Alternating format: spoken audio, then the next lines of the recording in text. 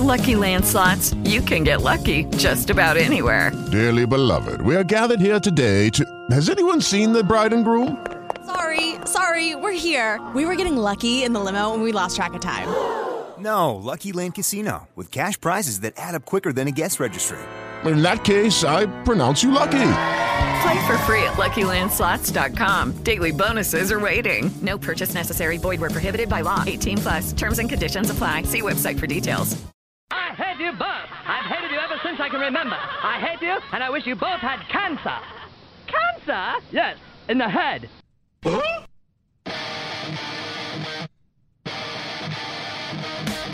I'm as mad as hell, and I'm not going to take this anymore! Pay no attention to that man behind the curtain! Are you telling me that you built a time machine? Out of a DeLorean? This is the Stupid Cancer Show! Uh-oh. Sounds like somebody's got a case of the Mondays.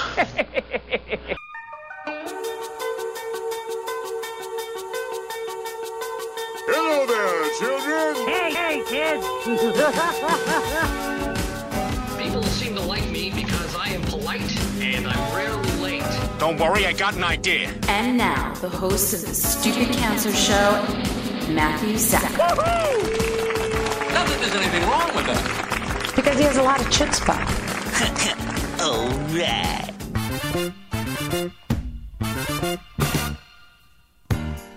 Hello and welcome to the Stupid Cancer Show, the voice of young adult cancer. I'm your host, Matthew Zachary, a proud 19-year young adult brain cancer survivor, coming to you right now from the Chemo Deck, our fabulous studio in downtown Manhattan.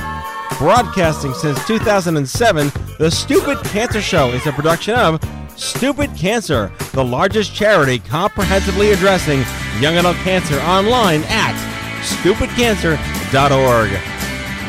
I'd like to welcome all of our first-time and returning listeners. Never miss an episode by subscribing to the podcast on iTunes and following us on SoundCloud. It's not okay that 72,000 young adults are diagnosed with cancer each and every year. So, got cancer? Under 40? Sucks, huh? Time to get busy living, folks, because the Stupid Cancer Show is changing the world one chemo infusion at a time.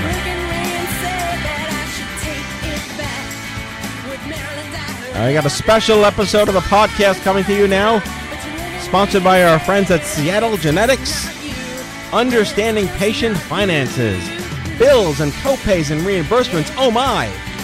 We're going to be talking all things medical finances on this special podcast. Join us as we're going to welcome Jan Nielsen, Vice President of Access and Patient Support at Cardinal Health Specialty Solutions, for an in-depth conversation about life post-Obamacare, navigating patient finances, accessing help for pharma, copays, and more. And with that, let's start our show. Going to get Jan on the line in just a second, and we'll kick it off right then and there. On the show, we're going to welcome Jan Nielsen, leader with Synexus Health, a group within Cardinal Health that partners with pharmaceutical companies to deliver reimbursement support and assistance programs for patients. It's going to be a great show. Please welcome Jan Nielsen. There we go. Hi, how are Hi, you? Jan. Thanks for joining us on the show. Thank you. This is obviously probably one of the most nuanced, complicated issues in the country right now, is dealing with just navigation of what it means to even be in the system to begin with. Yes, it is very, very difficult. Down the rabbit hole we go on this show. How did you get into this line of work? Well, it's interesting. So I am an RN, and many, many years ago, beyond 25 years ago, as I worked as a nurse, I began to understand that really medicine is a business. And if I am to be an advocate for the patient, I need to understand that. And so as I continued through the years of my work as a hospital administrator, critical care nurse, renal nurse, And then moving into the insurance side of the organizations across the United States, and then actually working for manufacturers and distribution organizations, began looking at what was happening within the pipeline. When you look at the medications that are being developed today, they are expensive medications, but they're also life-improving and often actually stopping the disease progression. And so when you look at that, it becomes very complicated for those patients who are facing chronic diseases, including cancer, which falls in a chronic disease category today, how to navigate the system of insurance and then managing life at the same time. So that's what brought me to where I am today. So a long pathway. No, it takes a special soul to want to be a nurse. So just out of the gate, did you go to school for that? I did, and I actually graduated from the Army School of Nursing, and then went on and got both my bachelor's and my master's in business, going along that continuum but remaining in healthcare. Did you work with veterans or pediatrics? What was your specialty? So mostly with adults, although I have worked in the pediatric population, but more around trauma and then into chronic disease, specifically focusing on oncology and nephrology, and then as a hospital administrator covering all avenues of from which a hospital operates. And you've been doing this long enough to know how much more complicated things have gotten. Oh, absolutely.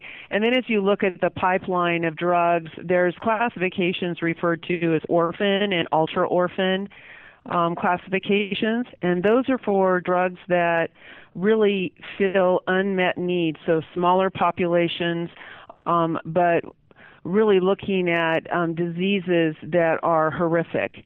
And so now you see those coming to market, such as in oncology.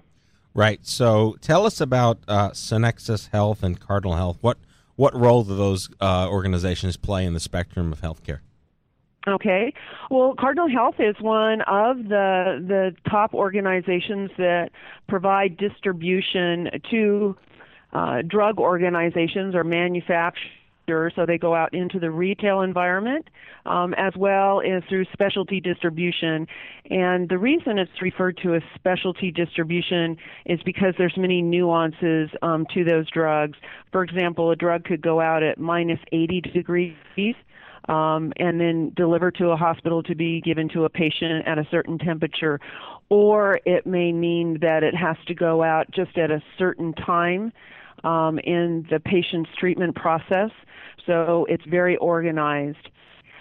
What Synexus Health does is actually support manufacturers in bringing drug to market, supporting services that are outward-facing to patients, supporting them with reimbursement issues, and as well as how to manage side effects, how to report side effects, and just the actual navigation process of getting through whether it's Medicare or the exchanges or whatever the pathway may be for that patient and the physician to actually get access to the drug. You know, you bring up something interesting that I haven't even thought of, not that I'm anyone special in this, but not every drug is room temperature. That's something to really consider. So tell us more about that. Sure. So when you look at what a drug temperature needs, or what a drug needs to be kept at as far as temperature, as well as humidity. So all these things come into play, and including light.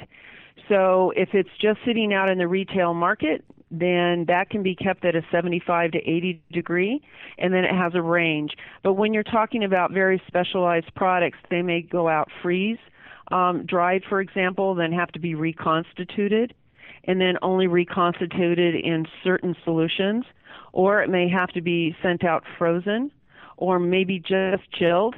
And so again, the channels in which that's distributed really needs to be controlled. There are some drugs that have a very short lifespan, and so therefore need to be manufactured and then immediately sent out to that patient, or they may have a shelf life of 2 years, 3 years, maybe even 5.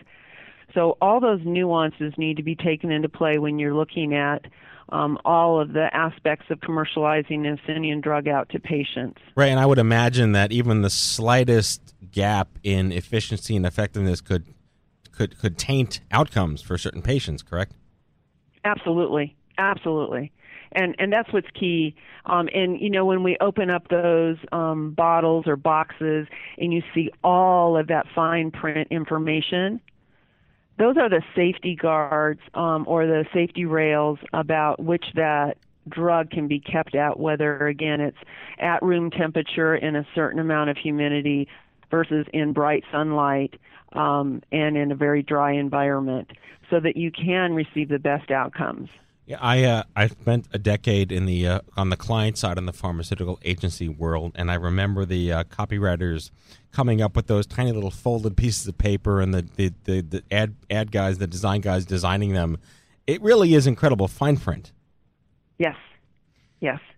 And then you have to take into play, so what other medications is the patient currently taking? Right. What are the allergies that the patient may have, even to the point of cultural and religious background?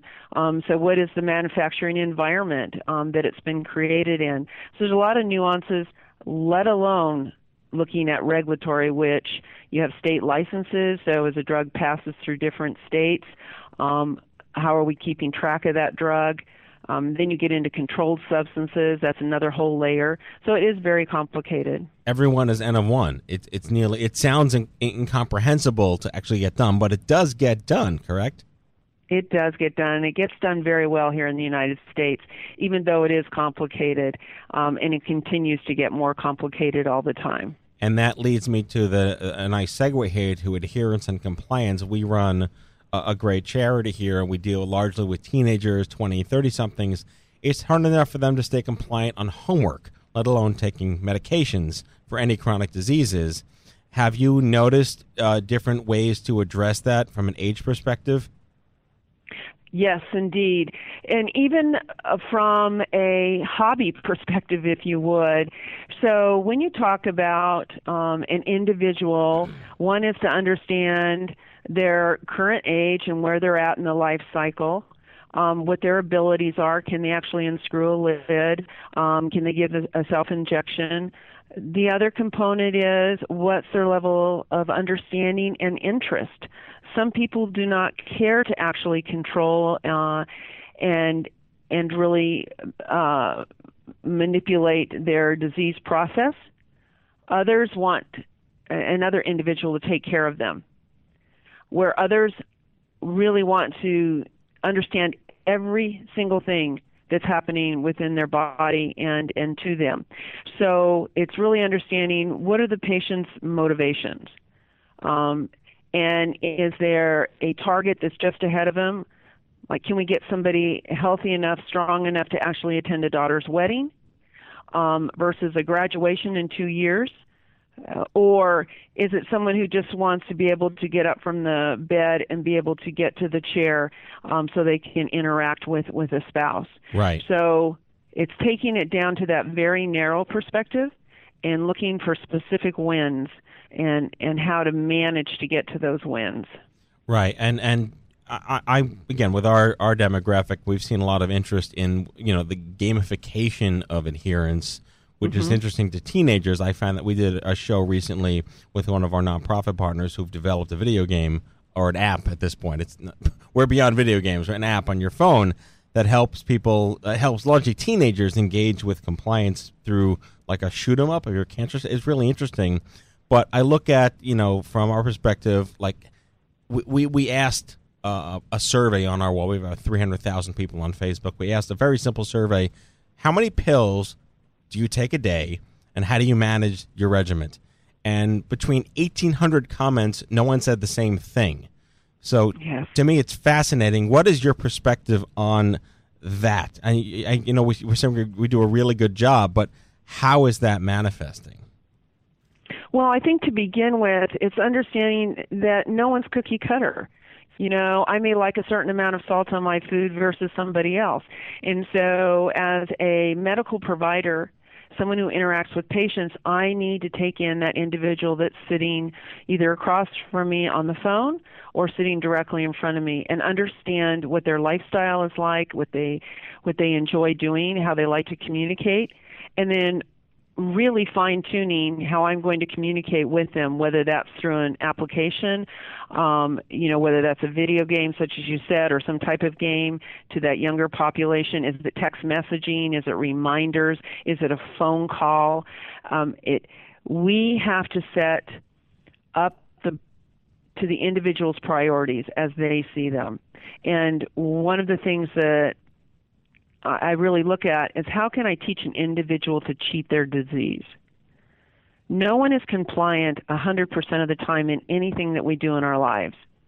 And so if I can give them safety parameters to live within and teach them how to cheat that disease process, then it's a win. Understood. And we will be successful. So I guess it's a good, we can pivot over to the payer conversation, because insurance in and of itself is a calamity in this country, and the Affordable Care Act changed a lot of things, made things a little better, a little different. What is you've been doing this clearly like 20 years long before we have the system we have today. How has the Affordable Care Act impacted your work? Well, it's been very favorable, and hopefully it will continue to be favorable. Most of the specialty drugs that we work within are on the exchange formularies, and of course that will change year to year, and so it really behooves everyone to do their homework. And so one of the things that we really suggest an individual to do, or have someone help them do it, is one, to sit down in a very comfortable position, have a list of all their drugs and medications out in front of them, understand exactly who their physician names are and the name of their facility, because you want to make sure they're in network. And then you want to start searching the exchanges and looking to make sure that your disease is covered, the drug is covered, that your physician is prescribing, and that your physician is in network. And you can do that. It's very much like playing a game, and to have that kind of attitude or challenge, that's what you need to be prepared to do. But the information is there. It's just ferreting through the exchanges. One of the reason we exist as an organization is because outcomes in young adults have proven to be relatively stagnant. But one of the issues is really understanding how to get access to care, and that young adults who are largely employed are typically underinsured, which is often not well understood in conversations, because typically, you have insurance, you'll be fine, and you're not. Can we talk about the underinsured? Absolutely. So there's opportunities with that underinsured, and again, it's looking at the exchanges or going out and looking at commercial plans, and you can do that by going to healthcare.gov and then dropping in your specific state, and then going down and drilling down into the disease state. And as you move through that process, you can evaluate the different plans around your disease process. So that's well and good if you're in the process of enrolling. And we're going into an enrollment period right now. It starts November 1. And so you need to be diligent in starting that process. And then that process for enrollment under the exchanges will stop January 31st. And the only way that you can get enrolled into a program thereafter is you have to have a life-changing event. And that life-changing event can be such as getting married, losing your job, or losing benefit coverage, and a couple of other things. And then you can go ahead and look for new enrollment. Now, as far as other opportunities, one is to go and look at a specific drug that you are taking, or that you are going to be prescribed.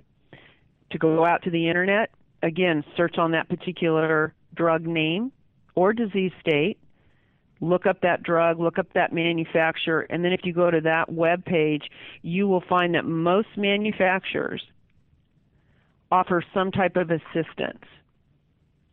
If you're already insured by the government, whether Medicaid or Medicare, then you'll need to look for assistance under foundations.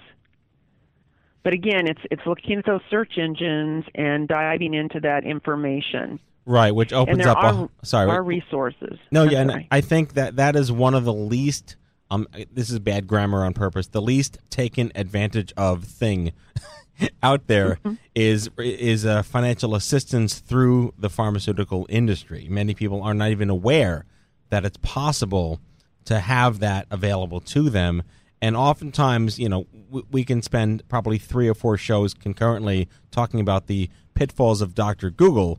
But in terms of, then you have to make sure that the company's reimbursement page or financial assistance page has the right SEO, that blogs about how people love or hate this drug and side effects are not going to contaminate your search. There's so much dimensionality to getting access to that resource. There is. And so, again, that's why I'm saying go directly. I wouldn't end up in a chat room. I would go directly definitely to not. that manufacturer's webpage. No chat rooms. So, Pardon me? No, I said absolutely no chat rooms. 0 chat rooms. Yes. You go directly to the websites. What percentage of the drug companies have patient assistance programs? Do you know?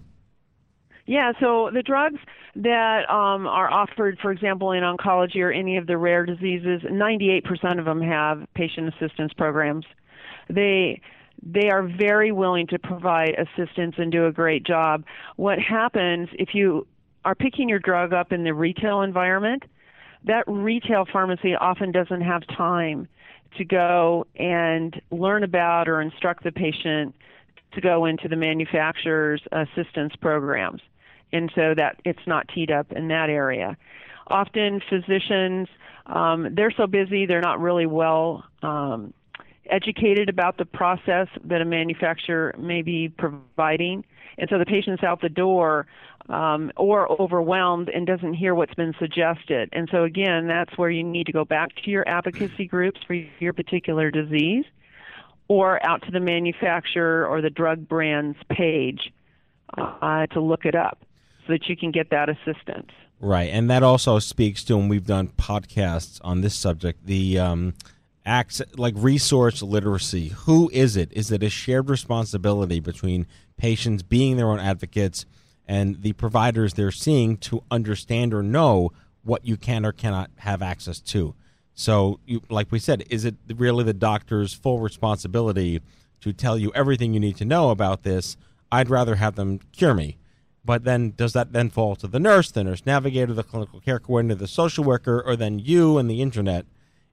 It really is down to what? There really is no immediate, flip a switch answer. No, there is not.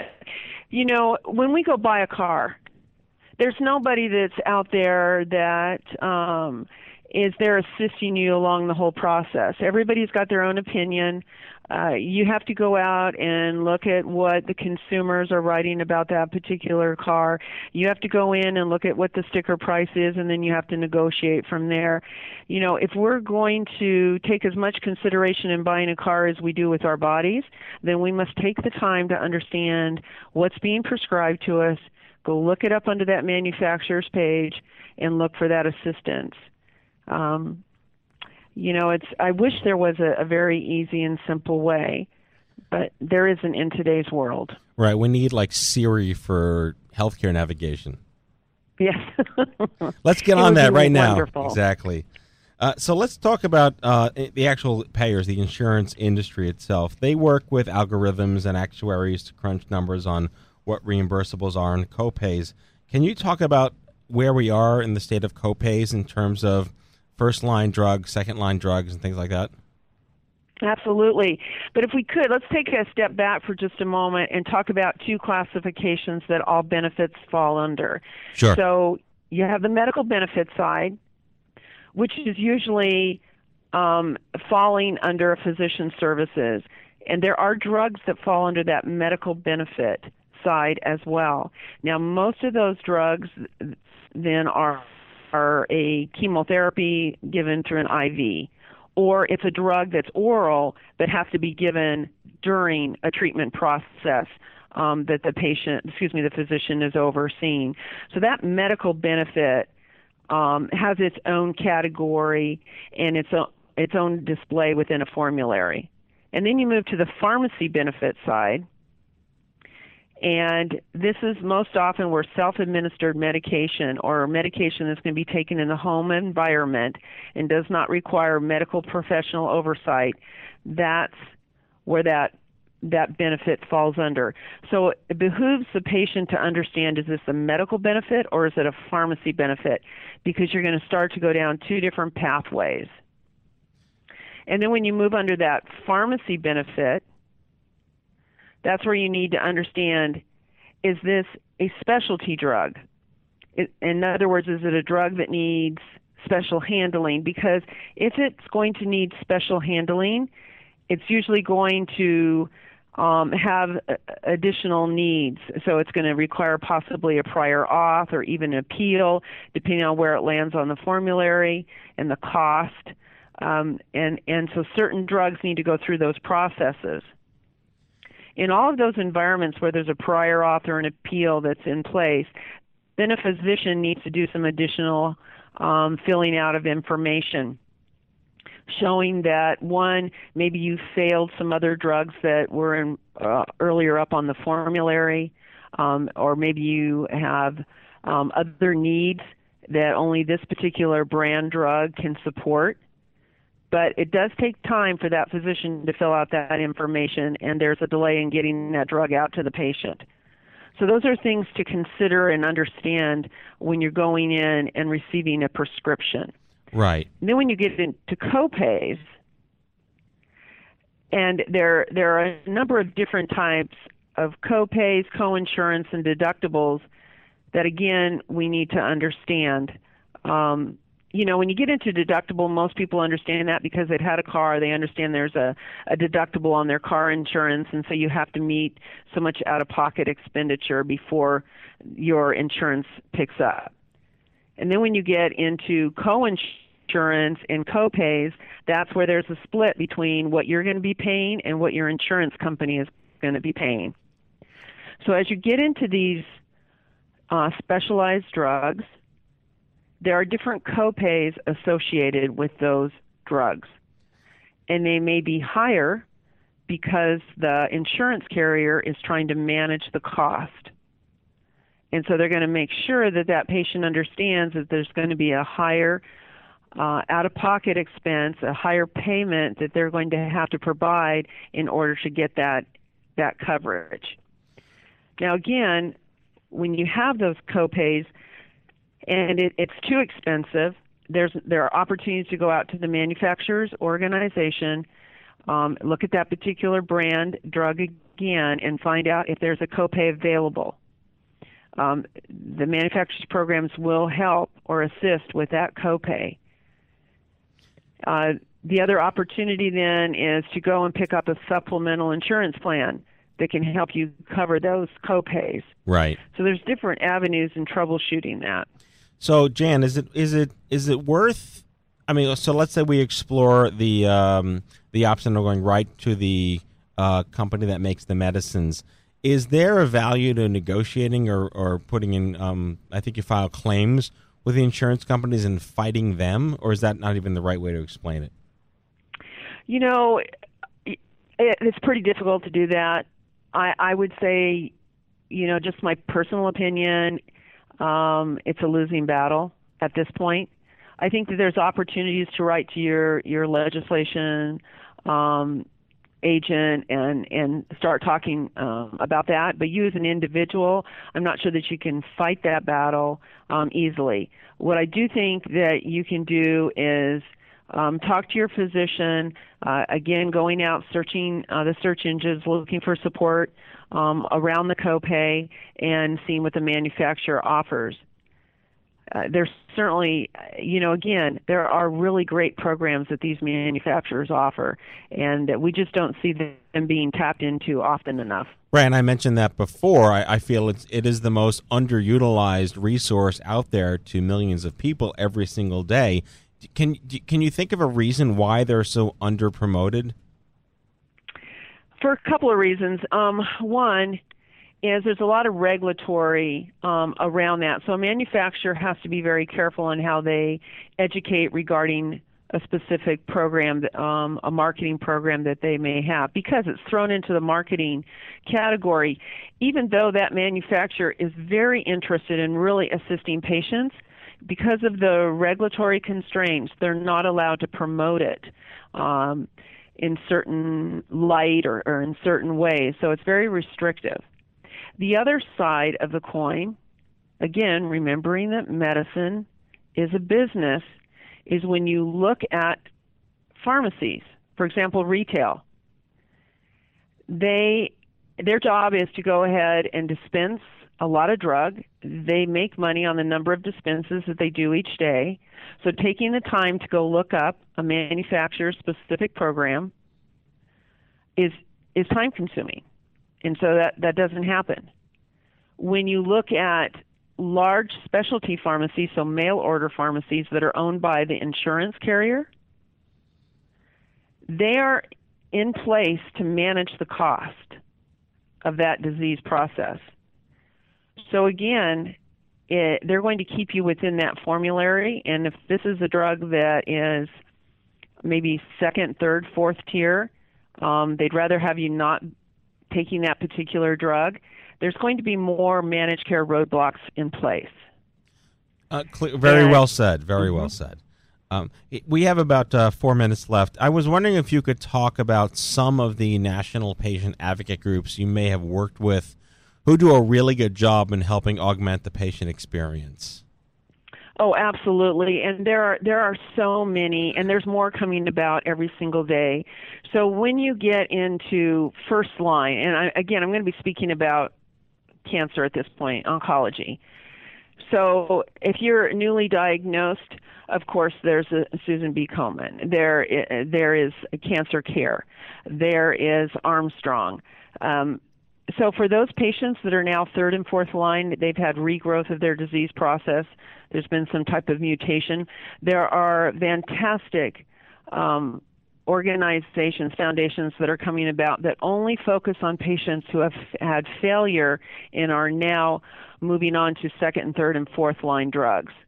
And there's many of them out there. There's also great advocacy groups that are specific to a certain disease process. So small cell lung CA versus hepatic. Again, it's just looking there on the internet and reaching out to them. I wouldn't want to name many more just because there's going to be those that I can't name, and there are wonderful groups out there. No, it's like you just want an Emmy and you can't say anybody because you'll forget everybody. Just like that, exactly like that. But there is help. There is hope. There is assistance out there. And so I know that this is a very difficult pathway to maneuver, but there is assistance out there. So let me ask you, just in wrapping up here, you have a master's in public administration. Have you had any role or have any interest in the legislative process for all of this? No, not really. What I would like to do is take our legislature organization and actually have them be a patient for a day. Yeah, let's do that, as I laugh hysterically in the background. That would be a great thing to do on my bucket list so that they can understand how convoluted and difficult it has become for patients and physicians and manufacturers to do the right thing and get the drug to the patient. Yeah, certainly not easy in any way, but man, what a great day that would be if we could get everyone to just be a patient for a day all at once in the same room.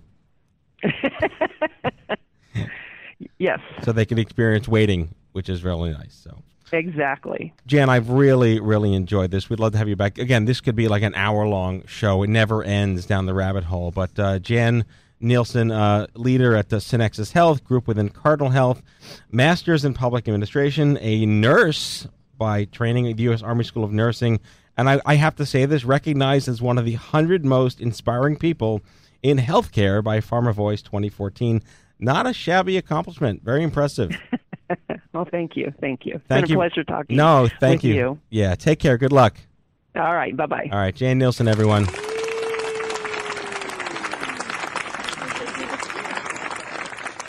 All right, that's our show. Now it's time for our closing sequence. Prepare to activate. I hear there's rumors on the internets. You ever seen a grown man naked? And so, to all of you, a fond farewell. Hooray, I'm helping. You are a meathead. Oh, Magoo, you've done it again. That was so terrible, I think you gave me cancer. All right, folks, thanks for joining us on this special sponsored episode of The Stupid Cancer Show. I'd like to thank our guest, Jan Nielsen from Synexus Health and Cardinal Health, for trying to explain to us the insane nuances of our healthcare system.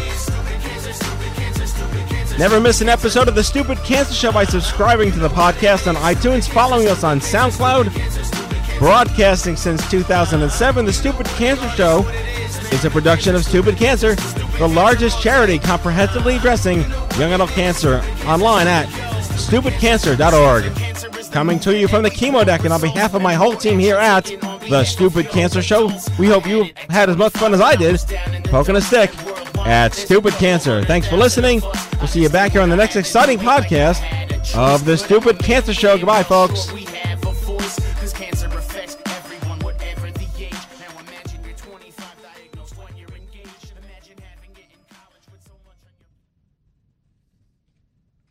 With Lucky Land Slots, you can get lucky just about anywhere. Dearly beloved, we are gathered here today to... Has anyone seen the bride and groom?